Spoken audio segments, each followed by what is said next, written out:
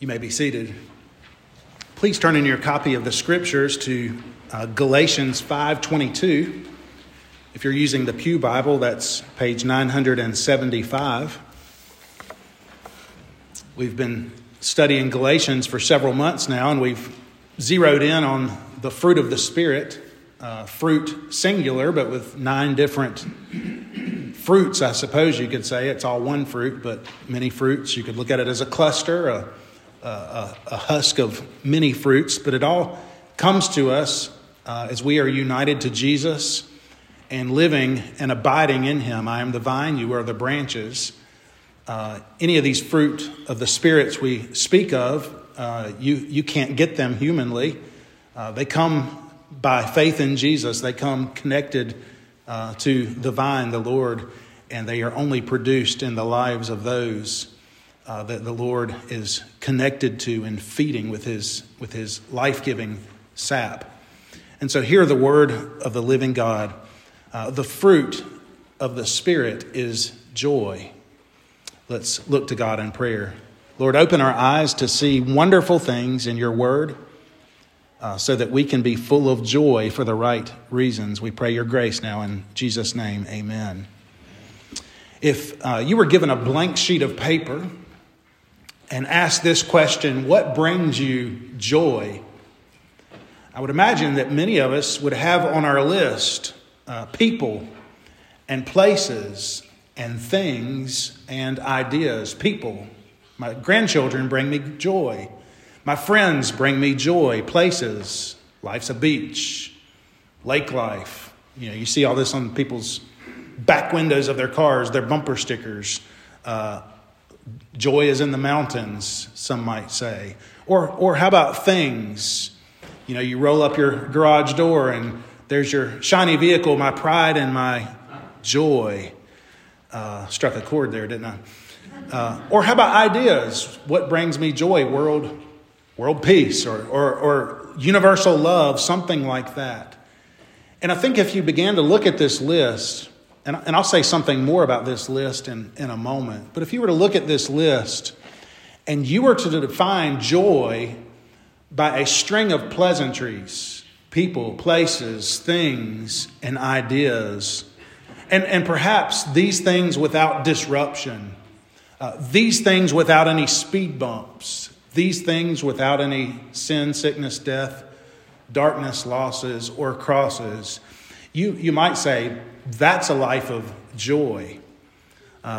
These are joys in this life. These are things that we might be given by God, the gift giver, to enjoy. God made the world and everything in it, and so people and places and things and even ideas are all under God's creation and his sovereignty. He made these things. You look at the world and everything in it, and it's a place of incredible beauty. It's a place of many wonderful graces. And even in its cursed and sin-filled condition, what a beautiful, wonderful world we live in. Can you imagine the new heavens? Can you imagine the new earth when all things are made new? All things are perfect and redeemed and wonderful. That's where we need to root our joy.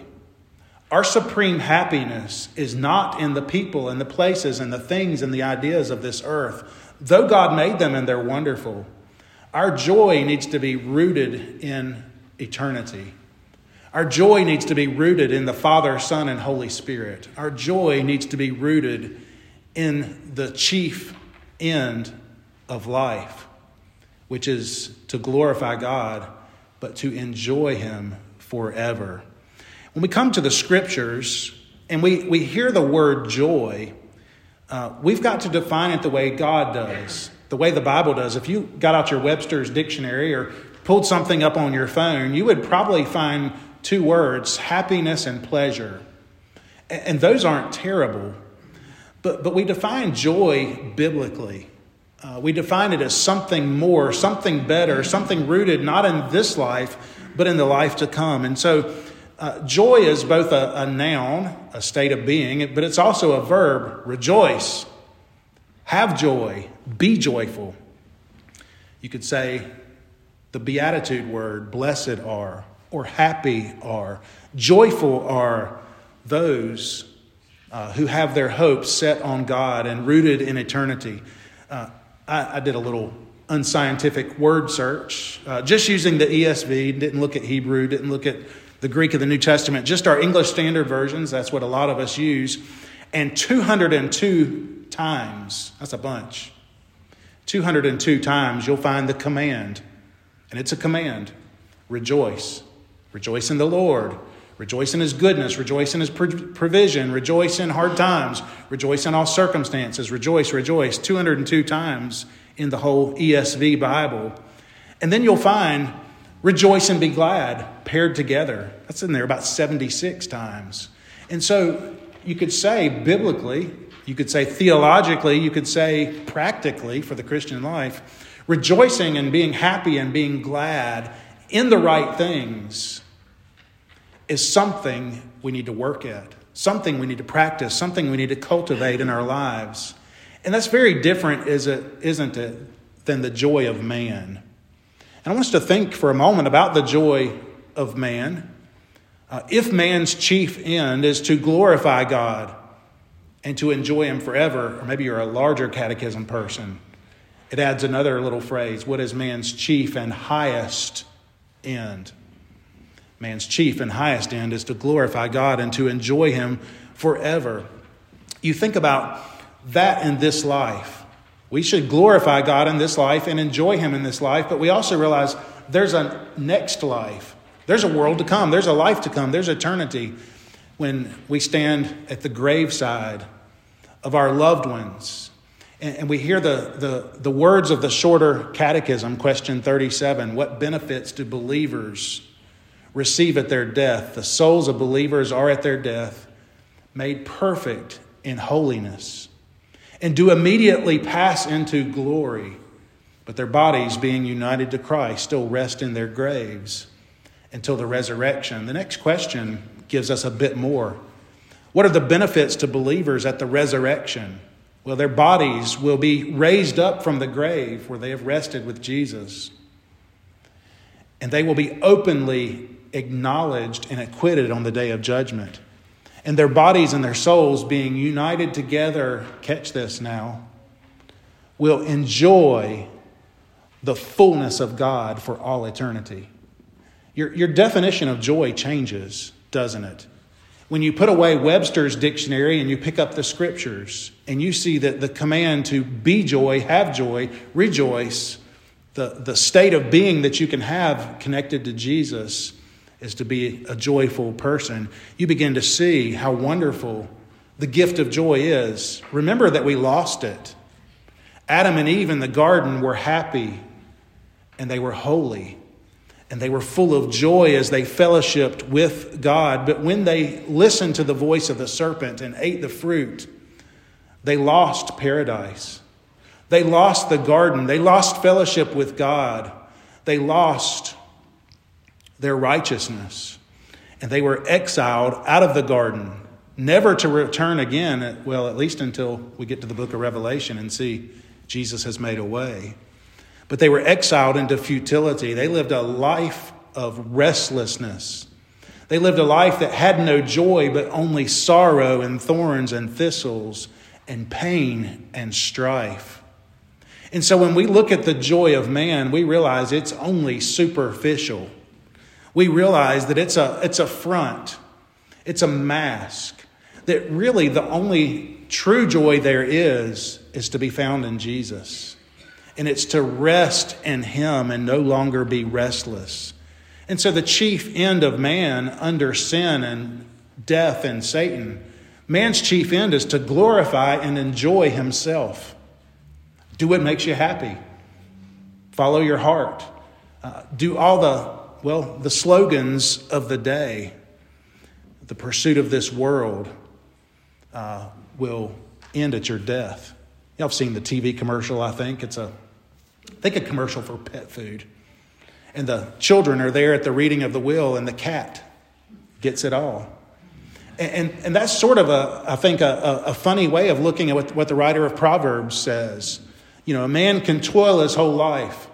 A man can amass wealth his whole life. A family can accumulate things only to die. And the cat gets it. I mean, that's a biblical TV commercial in some way, isn't it? We can pursue the world and the cat gets it all. King Solomon was a wealthy man. He experienced everything. He owned everything. He had everything. In fact, we can say he had it in excess. And at the end of his life, he writes his wisdom book. And he says, all is vanity. All is meaningless. And then he gives us some words of wisdom. Fear God and keep his commandments. That's the sum of life. And if you fear God and keep his commandments, you will not have earthly joy, but you will have godly and eternal joy. I can remember when I was a kid, we bought our first VCR. And over there on Webb Avenue, Ed Kelly's, maybe some of you remember it. I think it's the Plasma Donation Center now, place with a rounded roof. But we went over to Ed Kelly's. One of our neighbors was a appliance and TV sales rep. So we went in there to get a VCR.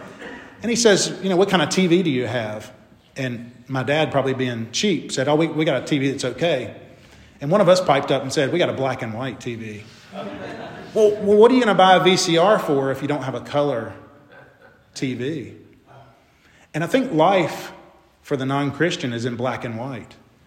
But when you come to faith in Jesus and realize all that God has done for you in Christ and all that Christ has procured for you at the cross, and that you have all these blessings by the power of the Holy Spirit, life all of a sudden is in Technicolor. Life all of a sudden is in HD. Life all of a sudden is in not one of those $9.99 TVs, but it's in the $10,000 one that's megapixels. And it's got the quick refresh rate. Some of you know what I'm speaking of. You got to have those for sports and all. It's more vivid. It's more wonderful and more colorful. But life without God is meaningless. Life without God is colorless. It's temporary. It's fleeting. Everything you earn will be eaten by moth. And everything you purchase will be destroyed at the last day. But God gives us so much more as Christians. C.S. Lewis, in his reflections on his past life as a pagan and his present life then when he penned these words as a Christian, he said, so many people are satisfied with making mud pies. So many people are happy with a little bread, a little circus, a little sex, a little money, and a little satisfaction in this life when God has offered us so much more. And I think very sadly, the American church has wed itself with the American dream. If you listen to a lot of preaching in America over the last 150 years, it's come to Jesus and all your problems will go away. More on that in a minute. But it's also come to Jesus and you'll be healthy and wealthy. And that's often not the case for God's people. Read church history. Read Hebrews chapter 11, the people of faith. We are strangers. We are exiles. We are sojourners. And we shouldn't drive our tent pegs too deep into the earth because God very often says, up, move, go here, go there. And then he takes us away to heaven forever. If you pursue the joy of man, you will have a lot of sorrow in this life. And so that's the joy of man. Let's think next about the joy of God. If man's chief end and highest end is to glorify God and to enjoy him forever, if that's why God made us in the beginning, he made the world and everything in it, took what was formless and void, and he formed it and he fashioned it and he filled it. He made man and he made him, put him in a garden where he could worship him and work for him and spread the glory of God across the face of the earth. Just because Satan came in and sold a bill of lies to Adam and Eve and they took the bait and they ate, and instead of being happy and holy, they became sinful and miserable. Just because that took place doesn't mean God says, well, I gave it a try. No, remember God and his eternal decrees. Father, Son, and Holy Spirit, what will bring us the most glory? Let's make a world and everything in it. Let's make it beautiful and wonderful, and let's put man in the midst of it to work it, make it fruitful, to keep it, to protect it.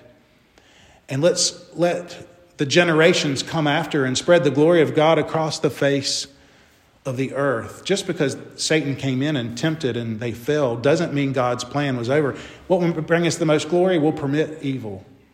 We'll permit this sin, and Jesus, you'll go at the right time. And you'll live the life Adam should have lived. You'll obey the way Adam should have obeyed, and you'll die the death it will take to atone for the sins of God's people. And so in Jesus, we have down payments on this new creation. The same God who spoke and created at the beginning now speaks and recreates and makes all things new. And we see little bitty down payments on that. The big things are to come in the last day. But we see the end of God's work of redemption. That's to gather all his children in the heavens. That's to gather all his children in the new Jerusalem, the city of heaven, the city that is above, where there is no need for sun, for God is its light. And where in that city there is no more pain, no more sorrow, no more hardship, no more thorns and thistles and all the rest. And it's in that city at the end where the joy of God will be complete. As if it was missing anything, it couldn't. But his joy and redemption will be made complete. As we read from Zephaniah, there's no more war. He's gathered all his people into his city and he sings over them. When I was a kid, we used to sing, I don't know for sure, but I think we used to sing a lot of the Calvary Chapel movement songs from out of California. And we would sing very often on Wednesday nights. Zephaniah 3:17, the Lord your God is in your midst. He is a mighty one to save. He will rejoice over you with shouts of joy. Etch that into your head, brothers and sisters. This world is full of sorrows, but heaven is full of godly joy, where God rejoices over the blood of the Lamb of his Son, who sought and saved the lost and brought them home. Heaven is going to be the fulfillment of God's covenant promise. I will be your God, and you will be my people. We sing of this perhaps around Christmas time, Advent time, when we think of Jesus, of the Father's love, begotten. Before all worlds were made, we think of the joy and the love in the Trinity and how there was joy in the Father as he sent the Son to accomplish the mission of redemption. We think of Jesus, who says, for the joy set before him. That's you. He went to the cross. When he was praying in agony in the garden, when he was sweating drops of blood because he didn't fear the nails and the crown and the beatings and the cries of indignity from the people, he feared the wrath of God. He feared the cup he was to drink down to the dregs the next day at the cross. But it was for the joy set before him.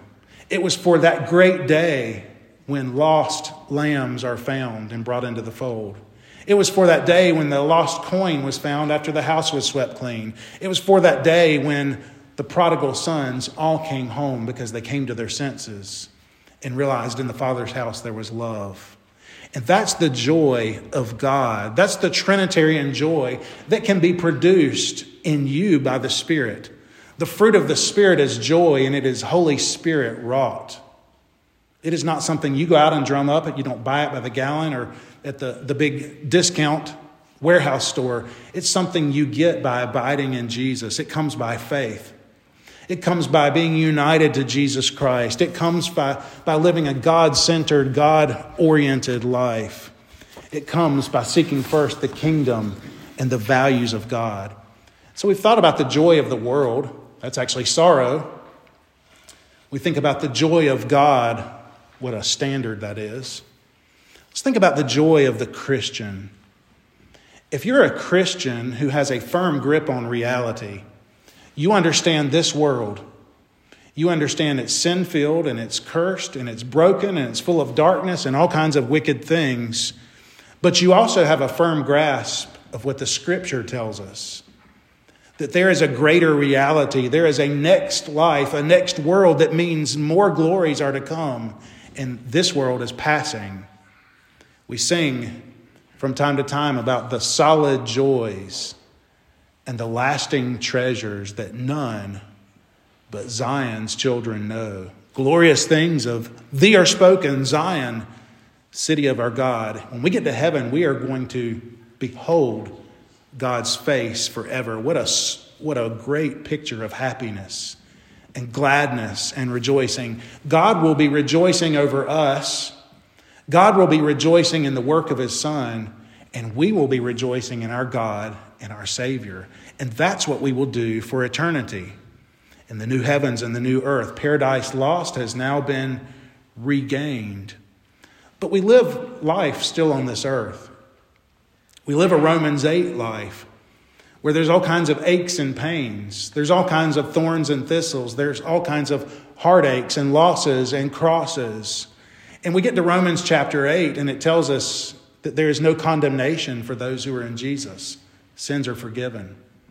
It tells us what we have in the Spirit, that we're adopted into God's family. It tells us that nothing in this life, death, people, places, things, ideas, persecution, famine, they can't get a hold of us because we're safe in God. And we long for redemption just as creation longs for redemption.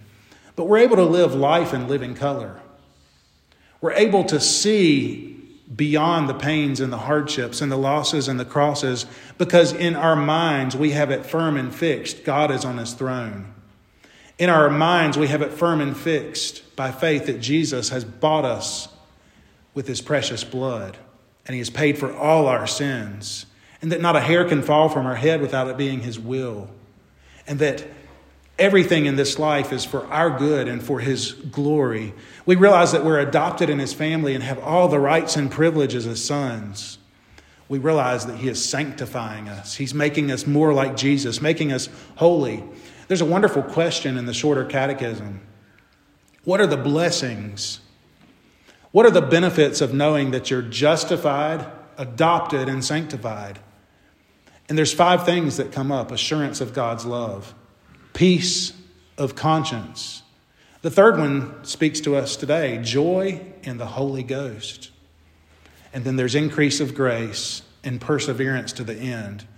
But a blessing of your justification, sins forgiven, obedience of Jesus credited to your account.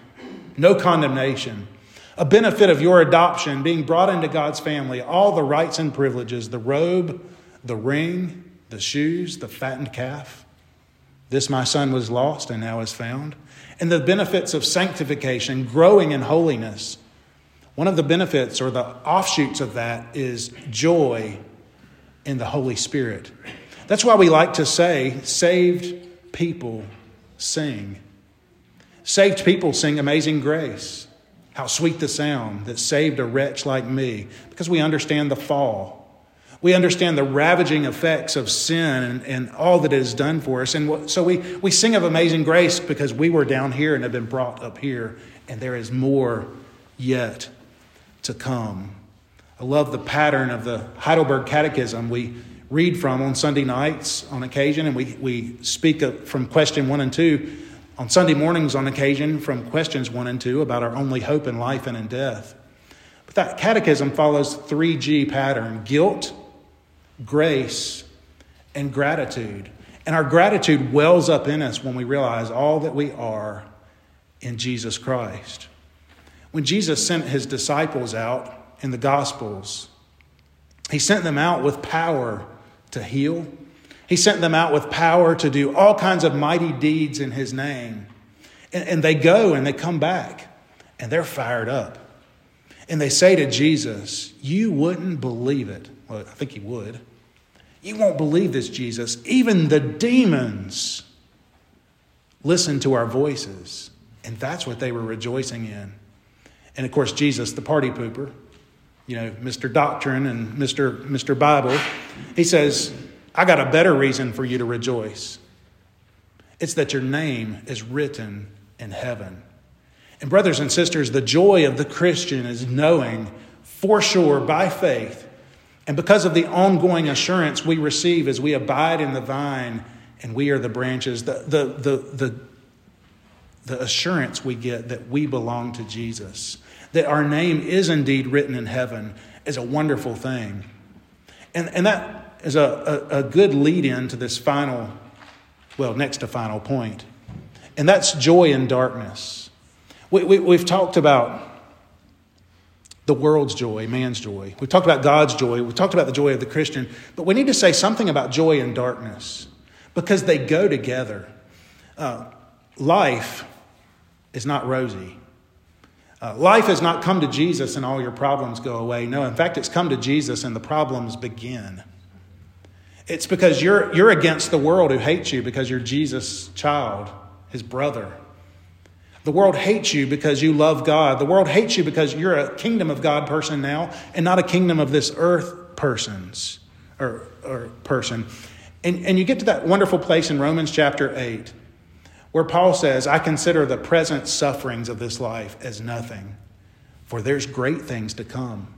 Things I can't imagine, things I haven't seen, things I don't even begin to be able to speak about. There's far more for us than our sicknesses and our setbacks. Jesus seems to teach his disciples and us, you'll be persecuted for my name, but blessed are you. Happy are you. You may be martyred by your captors. You know, it's very interesting to read the stories of martyrs. Many of them went to the stake or to the gallows or to the chopping block or to wherever singing songs and being filled full of joy. In fact, I read this week of one martyr. I forgot who he is and what his name was, but he gets up to the gallows and they're putting the rope around his neck and they want to cut off his beard for practical reasons. He says, no, leave that. My beard has committed no treason. And he went to his death for Christ with joy and even a little levity because he knew to be absent from this world was to be present with the Father. We think of Stephen when he was stoned, as he was being brutally stoned by the persecutors, including Paul. He was gazing up into heaven where he saw what was to come. And he even said, Father, forgive them, for they don't understand the thing they are doing. And so we can have joy in darkness when we're slighted because we hold conservative Christian views. We can have joy when we're bearing our crosses and God is bringing us to a place of humility. We can have joy when we're being rebuked by God, when we're being chastised by the Father, when he is purifying us in a hard and difficult way. Worldly joy says no to these things. These are joy stealers. Worldly joy says this isn't part of the plan. You're doing it wrong. But God says, sometimes I sanctify your hardships. I sanctify them to bless you and to shape you. You know, we live in America where, I want to say for the last 100 years, we've been hearing the power of positive thinking from the pulpit. And you can't say anything about blood and death and pain and sorrow and hardship. But I love how C.S. Lewis says, these are God's megaphones. And if you take away the hard and only do the positive, you strip away from God his greatest tool in his sanctifying you toolbox. And so we will have crosses to bear. We will have hardships to endure. But like Stephen, we have a glimpse of heaven. Like Paul and Silas, who cast out the demons from that young slave girl in Philippi. And they basically ruined the trade of the men who were using these possessed people to make money. They were beaten and put in jail. And in that Philippian jail, they were singing and they were praying, and the people wondered. And the Philippian jailer says, what's going on with you two? And as he washed their wounds, they told him of Jesus and the joy that living for Jesus brings. And we know the rest of the story. The Philippian jailer came to Jesus, and he and his whole household were brought into the covenant community of the church. Job saw beyond the sores. He saw beyond the losses and the crosses, and he saw his God in great wonder. I want to mention one last thing to you, and that's the idea of cultivating joy. I know we're two months into the new year. Some of you have given up on your diet plans. Some of you have given up on your going to the YMCA. But we know we eat, we overeat, and we gain weight, and that's not good. And, you know, I have a friend who talked about the Slim Slow diet. Slim Fast is the drink. Slim Slow is a Snickers bar. That was always his joke. Or we say, I'm watching what I eat. We watch it as it goes in. And we know that if we overeat, or if we eat the wrong things, we get overweight. But I want to tell you this, not so with Scripture. You can eat all you want. It is the true all-you-can-eat buffet where you come to the Word, you come to the sacraments, you come to worship, you come to fellowship, you come to prayer, you come to the things that God has given us, and you can even bring Ziplocs and take-home containers. Try that at a buffet, they'll kick you out. But in God's house, there is no need for temperance.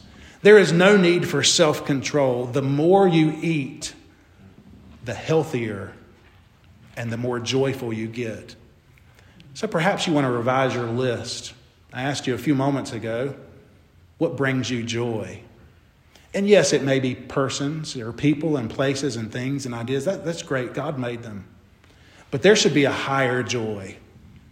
And that is the joy that we will have forever with God the Father, God the Son, God the Holy Spirit, our Maker and our Redeemer and our friend. Look to that for your joy. Amen. May it be so. Let's pray. Lord, pry our fingers off of the idols of our heart. Change our allegiances, change our desires. Lord, we are to enjoy the things of this life, but with thanksgiving to you. They're to be sanctified by prayer and enjoyed, yes, richly. This is your world. But let us look to the greater and higher joy, eternal joy, rooted in you, God, Father, Son, and Holy Spirit, lover and redeemer of our souls, who will one day rejoice at that great family reunion when all your blood-bought children are brought home. Hear us, help us in this hour to think right and true and good, we pray in Jesus' holy name. Amen.